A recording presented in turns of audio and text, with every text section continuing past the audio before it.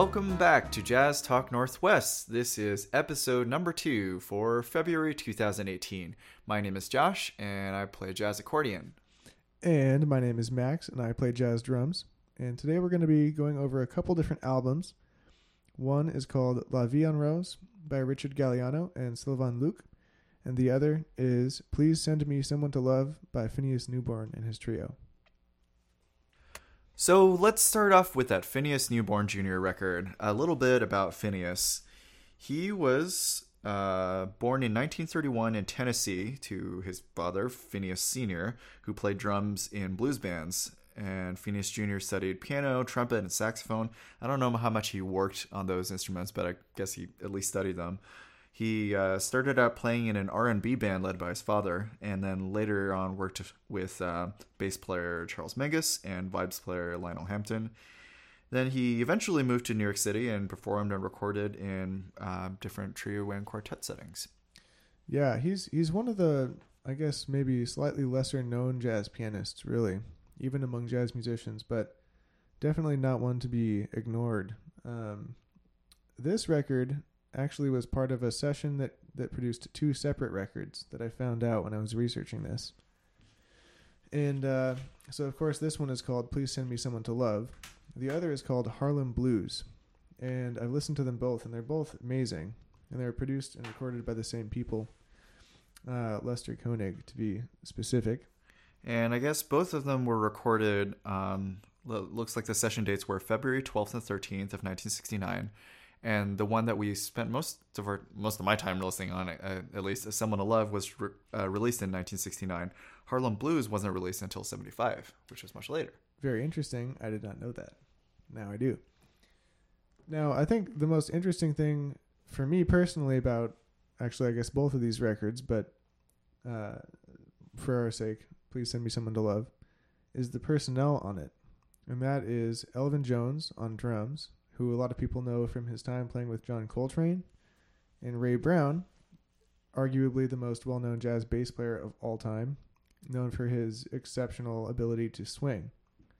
And Ray Brown played with Oscar. I love Ray Brown's work in Oscar Peterson Trio, and worked with Ella Fitzgerald a lot. He was married to Ella Fitzgerald for a little while. Yeah, I mean, these are 2 of the most legendary jazz musicians on their instrument of all time. Yeah, absolutely.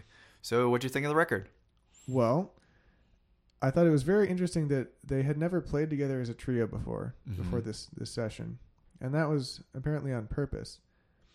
And one thing I noticed when I was reading these notes in the album here, actually this is from the notes on Harlem Blues, but since it's from the same session, I think it still counts.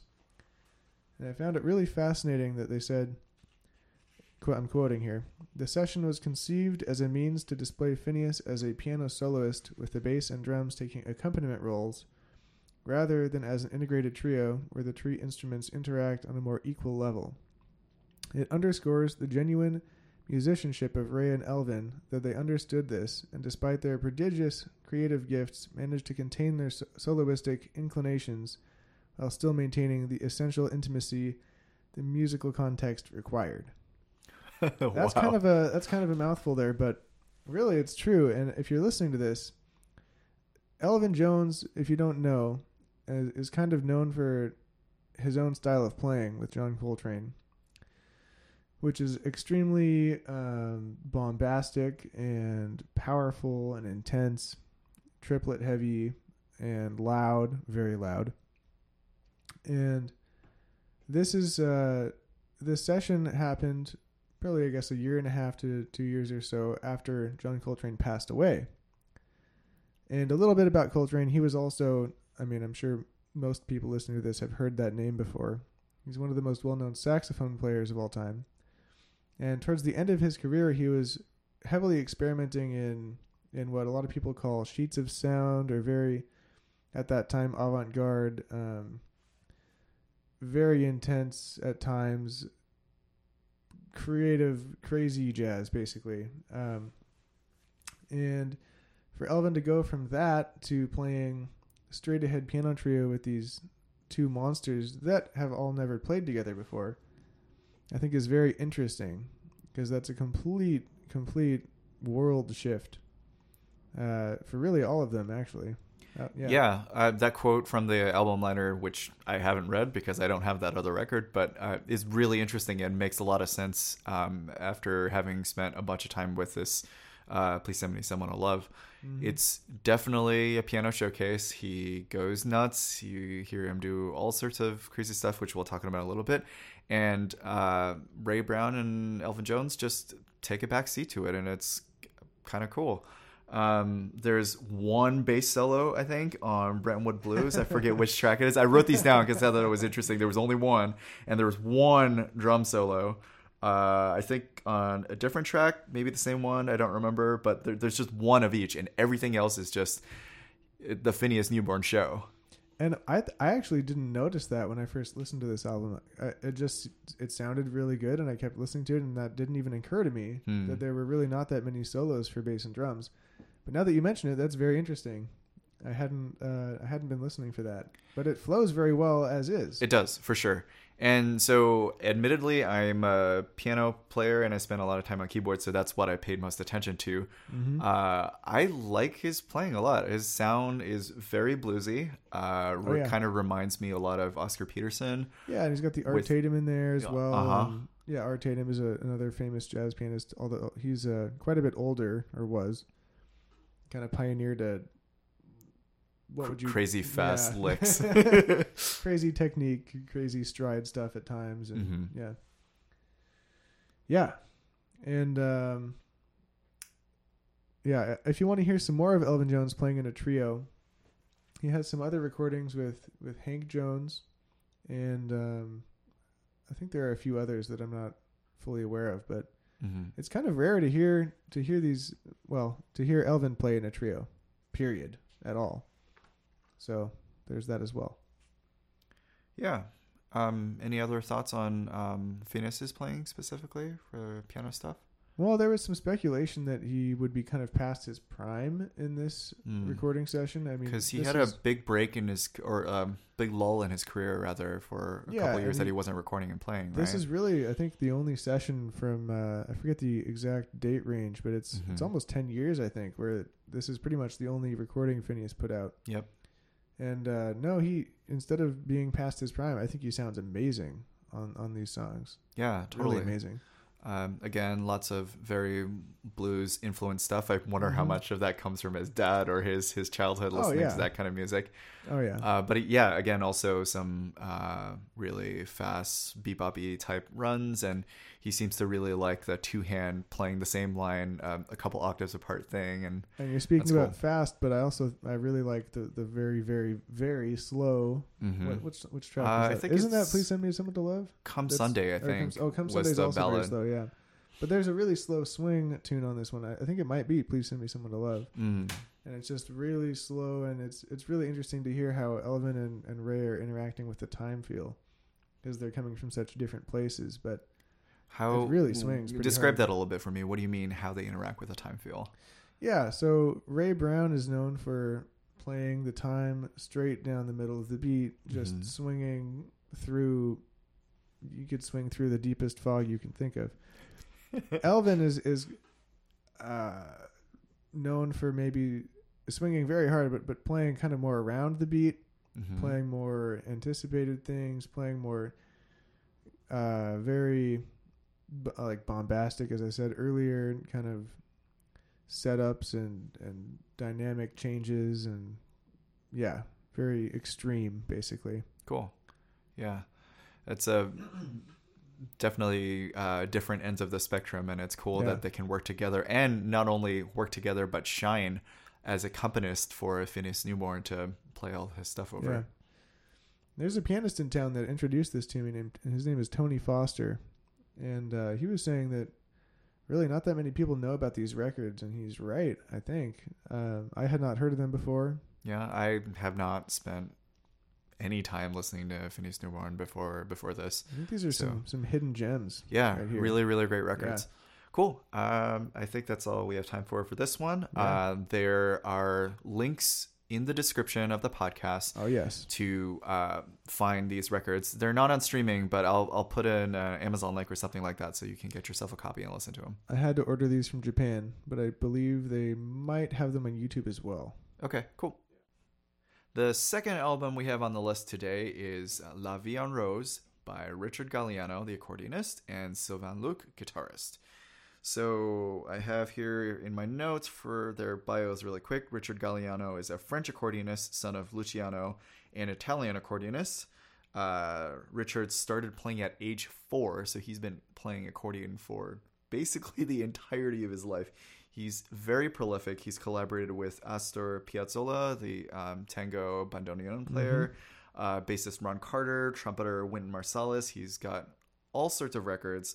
He's a very well-known in jazz, but he's also done work in tango, Brazilian music, and even some classical music. He recorded with a symphony. Wow. And so the other person on this record is Sylvain Luc, the guitarist. He was born in Southwest France, also to a musical family. His 2 older brothers play accordion and drums. So Sylvain grew up playing guitar and violin. He studied cello in conservatory for a while, which is very interesting. And apparently also played bass in Richard Galliano's trio for a little bit as well. Why not? Yeah. So this record, La Vie en Rose, released in 2015, seems to be mostly a tribute to Edith Piaf, the old French singer, and Gus Viseur, a musette accordionist from also way back in French musical history. French musical history. Way cool. Yeah, I really liked this album when I was listening to it. I was initially listening for little things that stuck out to me about the specifics of the music, like time signatures or dynamics or whatever, and I quickly got distracted just by how interesting this was to listen to. It actually honestly put me to sleep the first time. Not in a bad way, in a very good way. I was tired, but I started having these crazy dreams, and I realized it was because of this music. And it kind of just takes you in once you start listening to it, and it's hard to really focus on the specifics of what's going on because it's played so well. And one thing I really like specifically is Richard's accordion playing, in that he kind of brings in some tensions and notes and things that I've really never heard other accordionists attempt yet. I mean, even go for. But it sounds amazing, and you would never notice if you weren't really paying attention. Like but harmonic tensions? Yeah, little harmonic tensions and just little subtle, like little tiny pieces of the music that you really would never notice. But yeah, it's like, oh, that was like very, very tasty. Yeah. And no one's ever going to notice that unless they're really listening. But it was, I was very impressed. I think the biggest thing for me for the record, and I've listened to it a bunch of times, is the interaction between the guitar and the accordion and how they toss the melody back and forth. Yeah, it's amazing. There's no. It seems like a very natural, free-flowing ping pong match between who has the melody and who's playing the support role, and they both play those roles extremely, extremely well. Yeah, and you said Sylvain grew up with one of his siblings as a drummer or something? Drummer, yeah. Yeah, you can kind of hear the influence of different kinds of instrumentalists in the comping. It's really, really cool how that works. What kind of drummer influence do you hear in the guitar's comping? It's kind of a rhythmic. It's listening for the spaces. Yep. So you're listening for the spaces and kind of using not just notes but rhythms to set up the conversation, basically. And that's actually kind of how I feel about Richard Galliano's playing too, as he's they both accompanying. do. They both do. Yeah, and he's able to. Accordions are so often, like outside of jazz, are used as long drone instruments with just playing long lines and long chords, but Richard's got this very percussive element to it, which is really cool how he manages to pull that off. And Josh gave me an accordion lesson at one point, so I know how hard it is to actually do this. But yeah, it's really cool. Yet it still sounds very French. Yes. I'll go ahead and say that right now. Absolutely. Which is, I guess, the intent. But yeah. Yeah. Let's see. One thing that I wanted to mention that was really interesting to me too was that accordions can pick different combinations of reeds to produce different tones.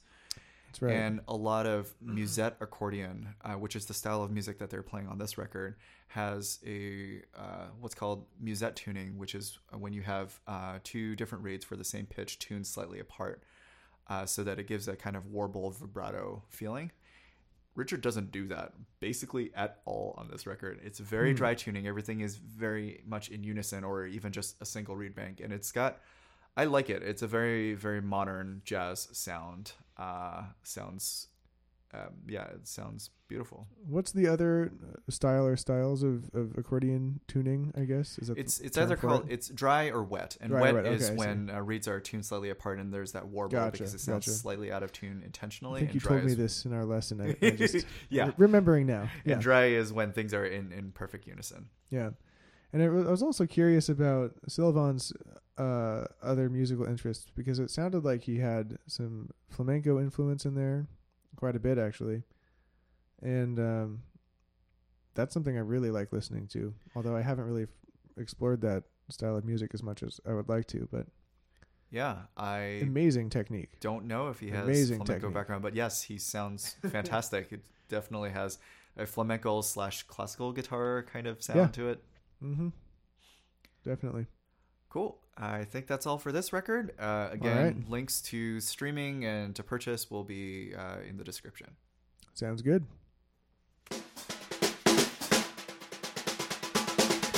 All right, so next up, we're going to be talking about some things we've been practicing and working on as musicians. So Josh, what have you been working on? So similar to what you said last month about practicing some drum rudimentary patterns and putting them in different places, is that an accurate summary? Yeah, I mean, rhythm is pretty important. It's Yep. good to practice. So I've been playing with a couple different, arpeggio patterns or scale patterns that I want to show up in my improvising. So when I was listening to that Richard Galliano record from when we were talking about earlier, there was a particular lick that he played in a solo that I really liked, and I thought, wow, that's cool. And it wasn't a difficult one or a complicated one. It's not like I had to sit down and transcribe it for like 3 hours before I understood what was going on. I just knew what it was. But it's also something that doesn't really show up in my playing, and I kind of want it to. So I've been taking that pattern and playing through it in a bunch of different keys, and I'll pick a song that I want to practice improvising over and then try to stick it in as many places as I want, which would sound terrible if I was actually performing it. But it's a good way for me to practice using it so that eventually when I do want to use it, it'll show up a little bit more naturally and not all over the place like I'm currently practicing. Yeah. And, oftentimes if you're working on phrases, you don't need a long one or anything. It can just be even 2 or 3 notes sometimes. Yeah, totally. And just putting that in different places, orchestrating it differently, using dynamics, using, different starting and ending points, different tempos, different subdivisions. These are all different things. Actually, I've been working on this quite a bit with a lot of my students with different phrases and such. But yeah, it's a great strategy to evolve your vocabulary. Yeah, really. Totally. And it's very basic, but very effective. There's no reason why anybody should ever not do these things. Mm-hmm. Speaking of that, actually, I've been doing some of that too. And again, speaking of Elvin Jones, who we were talking about earlier, the legendary drummer who spent most of his time playing with John Coltrane, but really had quite a wide career. And I've been looking at a lot of his playing and trying to take little pieces of phrases he would use a lot on the drums and kind of play with those and try placing them different places and making phrases out of them and such, doing things like that.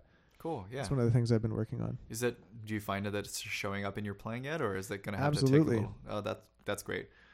It's almost like you have to kind of, I don't want to say turn on Elvin mode, but it's a pretty specific thing. So of course you don't want to do that in certain settings, but yeah, I think for me, as I'm practicing things, it sometimes takes a while for me to practice and kind of simmer or stew on it for a little while before it ends up showing up in my playing. Well, yeah, I mean, really when you're practicing, if you're going to have whatever you're practicing show up in your actual playing in a performance setting, you have to be so completely comfortable playing whatever that may be that you won't have to really think about it when you're playing. Absolutely. And a lot of people who spend a lot of time practicing things don't necessarily realize the end goal of that, I think. Because you can practice something and you can sit down and think about playing that thing and even execute it perfectly when you're practicing. But the next level of practicing is really implementing that into your playing. Yep.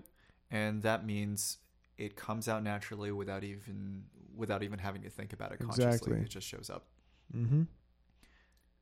Yeah, so I guess my practice, I've been forcing it and doing it consciously a bunch in the attempt to get it into my subconscious eventually. Yeah. Another thing I've been working on is singing. And no, I'm not going to sing right now. Are you a singer now, Max? I'm absolutely not going to sing. I'm not a singer, but singing lines, you know, people's solos or melodies that I like, because really that can, even as a drummer, that can give me a lot of different ideas of things to work on and practice and implement into my playing. If I listen to a trumpet solo that I like or something, then I can pick out a little phrase from that and bring that in. And this is actually how I've been getting some of those short little phrases. Ah, cool. I'll just listen to something, and if I hear something I like, I'll be like, oh, I'm going to take that little snippet and turn that into a whole song even sometimes. So have you been stealing trumpet lines and playing them on drums as a thing? Oh, totally. That's great. That's really I mean, cool. not just trumpet, but Sure. yeah. Yeah. Yeah, I was listening to Miles Davis live, the 1964 concert. Mm-hmm. It's a great album for those of you who have not heard it. It's also called Four and More, I think. I think it was released under 2 different titles. Okay.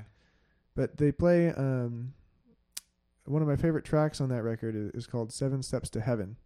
And it features a very young Tony Williams, who was Miles Davis's drummer for quite a while, playing some very crazy, amazing, technical, but very musical stuff on the drums. But I was actually listening to Miles Davis's solo on that and listening to the freedom that he was kind of playing with and trying to pull some of that into my practicing, going beyond the bar line, even beyond the whole form line, stuff like that. Just going with an idea, basically. Yeah, that's really awesome.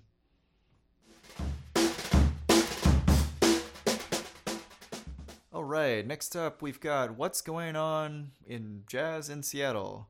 So, Max, you mentioned earlier that there's a new jam or some jam moved. What's going on with that? Sure. So it's not actually a new jam session, but it is the only jam session to my knowledge on Thursday nights. Although I think actually Adam Kessler has a hang of sorts at Barca as well. But yeah, so this was the Thursday night Europub jam, which used to be at Europub on Capitol Hill, and that closed. And now they have restarted the jam at a place called the Nightlight Lounge, and I think it's in Belltown. Cool. And I think it's from 8 to 10 or 8 to midnight. I don't actually know how late it goes. I haven't been yet, but that sounds pretty cool. Yeah, that sounds awesome. I know the guys who run that, and they're very, very nice guys and good musicians, so yeah. So there's a bunch of really big names coming into town this month. So Chick Corea is playing at Jazz Alley February 1st, 2nd, 3rd, and 4th. I think this episode's going to come out sometime around then. So hopefully, if you're listening now, it'll still be early enough to catch it in time. Yep. Lettuce, this really awesome funk band that both Max and I are into, is coming and playing at the Showbox on February 18th. Snarky Puppy, probably my favorite band that I'm listening to right now. They do jazz and funk and all sorts of world music from everywhere. Is playing at the Moore on February 25th, although I think they're sold out at this point. All of those shows are going to be awesome. Yeah, so we have those. We have a few more local things going on. So we have, although he's not local, saxophonist Tim Warfield is going to be playing at Tula's February 2nd with some local people. That Dan Kramlich on the piano, Greg Feingold on the bass, Matt Jorgensen on the drums. We also have a lot of your standard Tula's performers. We have Stephanie Porter, Jacqueline Tabor, Greta Matassa, Jim Sisko, Jared Hall, Eric Verlinde, Tim Kennedy. You know, a lot of the local regular names. Seattle crowd. And Dawn Clement, of course, can't forget her. They're doing a Fat Tuesday party with Thomas Marriott, David Marriott, Skerrick, Tim Kennedy, Devon Lewis, and Evan Flory Barnes. That sounds like it'll be a fun show. That does sound like it'll be a fun show. That's on the 13th, $20 cover. And yeah, Gail Pettis is doing their Valentine's Day. She's a great vocalist if you have not heard her. It's about all I got for the local ones. Yep, sounds awesome. Well, thanks again, everybody, for tuning in. We will see you next time.